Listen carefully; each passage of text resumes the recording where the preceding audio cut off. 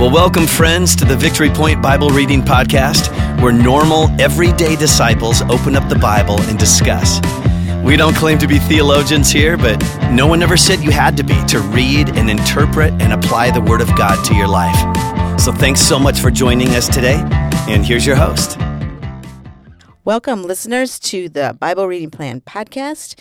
My name is Pam Dreyer, and I'm your fifth week of the month host. And this week, I am excited to have my co-host, Kylie Howard. She did it back with me way back, I don't know, when my first podcast that I did as a host. So welcome back, Kylie. Yeah, thank you. It's great to be here. I'm really excited to be on the podcast again. Great. Good. Well, we are moving into a season of Advent, and Advent, I was like, I should probably just explain maybe a bit what Advent is about. So we'll be focusing on, I just kind of wrote this out, on the way in which God came into our world. God humbled himself, took upon human flesh, was born in a barn, wrapped in rags, and entered into our world of conflict and chaos.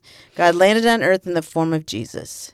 And we're hoping through these scripture passages from God's word that you'll just learn some more about that. So we hope that you feel the ancient anticipation of the coming Savior for Israel and allow that to build your own anticipation. So for the next 4 weeks, we'll follow the Bible reading plan, and that provides specific themes for each week. So this week is the first week, and we're starting. It'll be interesting to see how these themes form out for the weeks. But so our first day today, Monday. I guess, Kylie, not everybody knows you. Some people know you, but maybe you can introduce yourself. Sure. So my name's Kylie, obviously. I've been going to Victory Point since I was a baby. I believe my parents actually came just before I was born, or maybe just after. Wow. So I've been here for a little while. It's been great. I am currently a freshman at Concordia University in Ann Arbor, really close to University of Michigan. Go Blue, of course. Boo. So, yeah, I mean, I've been away for a little while. I've been obviously in my fall semester, my first semester of college, which has been different and exciting and all of the above, but very new. So, yeah, I guess that's a little about me. I play lacrosse there, so I'll be getting into that in about 2 or 3 months. So then I'll really ramp up, but other than that. Yeah, what are you studying? Currently, I am a business management or business entrepreneurship major. So that's exciting. Just seeing where that'll take me. I want to own a business someday. I had hopes to own a hair salon, but that's definitely further down the road. Okay. Just kind of right now, just seeing where the Lord leads and what he has for me in store at Concordia or within the workplace or whatever. Yep. So cool. There's lots of things out there to start a new business on. You never know. Oh, yeah. Cool. Oh, yeah. So many opportunities. Yes. Well, great. This is great. Well, let's get into our first passage for this week is from Luke 1, 26 to 38. And it's called The Angel Appears to Mary. And I asked Kylie to read that for us today. Yes. So verse 26 starts, "In the 6th month of Elizabeth's pregnancy, God sent the angel Gabriel to Nazareth, a town in Galilee, to a virgin pledged to be married to a man named Joseph, a descendant of David. The virgin's name was Mary. The angel went to her and said, 'Greetings, you who are highly favored. The Lord is with you.' Mary was greatly troubled at his words and wondered what kind of greeting this might be. But the angel said to her, 'Do not be afraid, Mary. You have found favor with God. You will conceive and give birth to a son, and you are to call him Jesus. He will be great and will be called the Son of the Most High. The Lord God will give him the throne of his father David, and he will reign over Jacob's descendants forever. His kingdom will never end.' 'How will this be?' Mary asked the angel, 'since I am a virgin?' The angel answered, 'The Holy Spirit will come on you, and the power of the Most High will overshadow you. So the Holy One to be born will be called the Son of God. Even Elizabeth, your relative, is going to have a child in her old age, and she who is said to be unable to conceive is in her 6th month, for no word from God will ever fail.' 'I am the Lord's servant,' Mary answered. 'May your word to me be fulfilled.' Then the angel left her." Awesome. Thanks for reading that. So as you went through that, what did you discover about God in this passage? So I had a few things I was awakened to, I guess you could say. My first one is God can do the unthinkable and the impossible. I was thinking that not only the impossible, because it seemed to Mary that it was impossible for her to get pregnant, but no one would ever think that a virgin would be able to conceive. So not only just the impossible, also the unthinkable. I guess I also said he will not hide the result, but send signals or warning signs. Just as the angel came down, I mean, Mary didn't go the whole 9 months without knowing that she had conceived a child. She was sent an angel in plenty of time, 3 months before she was supposed to deliver. So plenty of time to prepare for this child. So I think that's just evident. And then I said that he is a God who guides and protects and does not abandon and always follows through. The always follows through part, looking at Elizabeth, always wanted a kid, is going to have a kid. But he is willing to give himself and give his knowledge to tell Mary that, like, you're going to have a child. His name is going to be Jesus. But I think just that the Lord sent an angel, and she has been, I guess, told that she's going to have the kid. It's just his guidance and his protection over her. Yeah, so. I said that down to that God sends angels. Like, you don't think about that, but I just think about the angel Gabriel going, oh, I got an assignment. I get to go talk to Mary. How exciting. But I just was like, wow, that's really, like you said, God speaks in different ways, and he actually speaks through angels. So it's really cool. Yep. And I had, like, he even finds favor with Mary. You know, he has pleasure in her. He believes in her, which I think we can say that about us. He believes in us and has favor with us. So, a couple of those things were the same kind of things I wrote down. So what do you think about, what did you have for people? What did you have under that? So I said that we as people are very quick to deny, and we are very skeptical. I also said that we need to be more like Mary. I think that in our world today, it's good that we're skeptical and we deny the things of the world. But I think when clearly there was an angel, and I think just that, like, we shouldn't be so quick to deny, but because of that, like, that's just human nature for us. So I think that as people, we are very quick to deny and very skeptical of stuff. But when we see those warning signs and those angels, like, we should be more like Mary. And at the end, Mary said, like, here I am, Lord. Like, exactly. I accept that. So I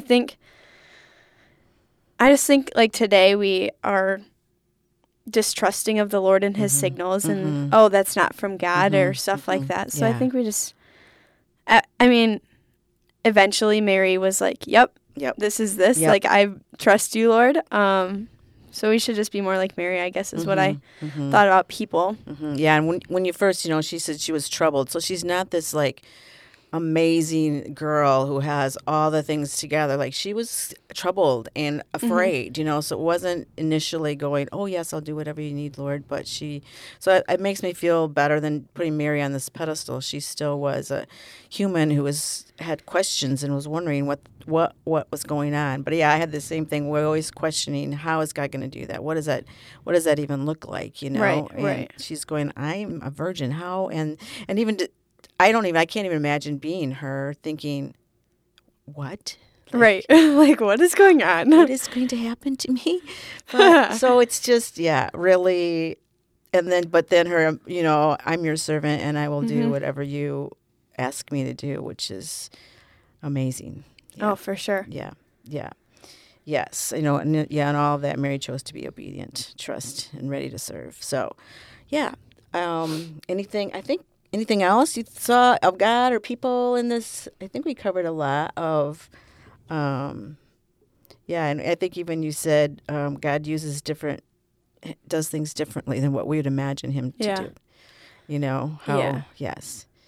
I don't know. I just try to put myself in Mary's place, and you're going to conceive and have a son. He's going to be Jesus. He will be the savior of the world. And we've read this story so many times that you just can't even imagine what her response or what you would feel like if that was. Yeah, I know, like, if I were to put myself in Mary's shoes, like, I don't know how I would respond. I know. Like, I think I would be just like Mary and deny and deny and deny, especially if it happened in today's day and age. Mm-hmm.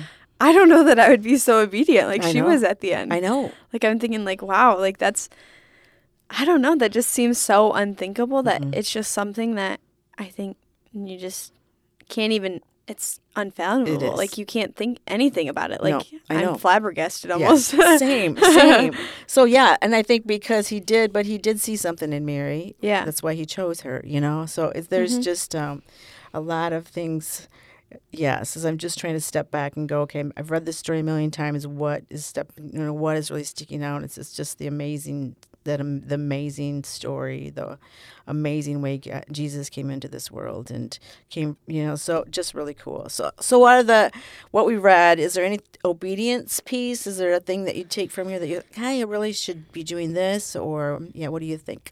I just think that we just have to be on watch for these signals and warning signs, and then just be obedient to those, whatever we're called to do, or whatever, just whatever our life throws at us. I think that there are many warning signs that we actually miss. I'm including myself in that too, because I know I miss so many warning signs or so many signals. So I think just like to just be like uber aware of it. Like, we know that the Lord sends these signs, so like, why aren't we paying more attention to them?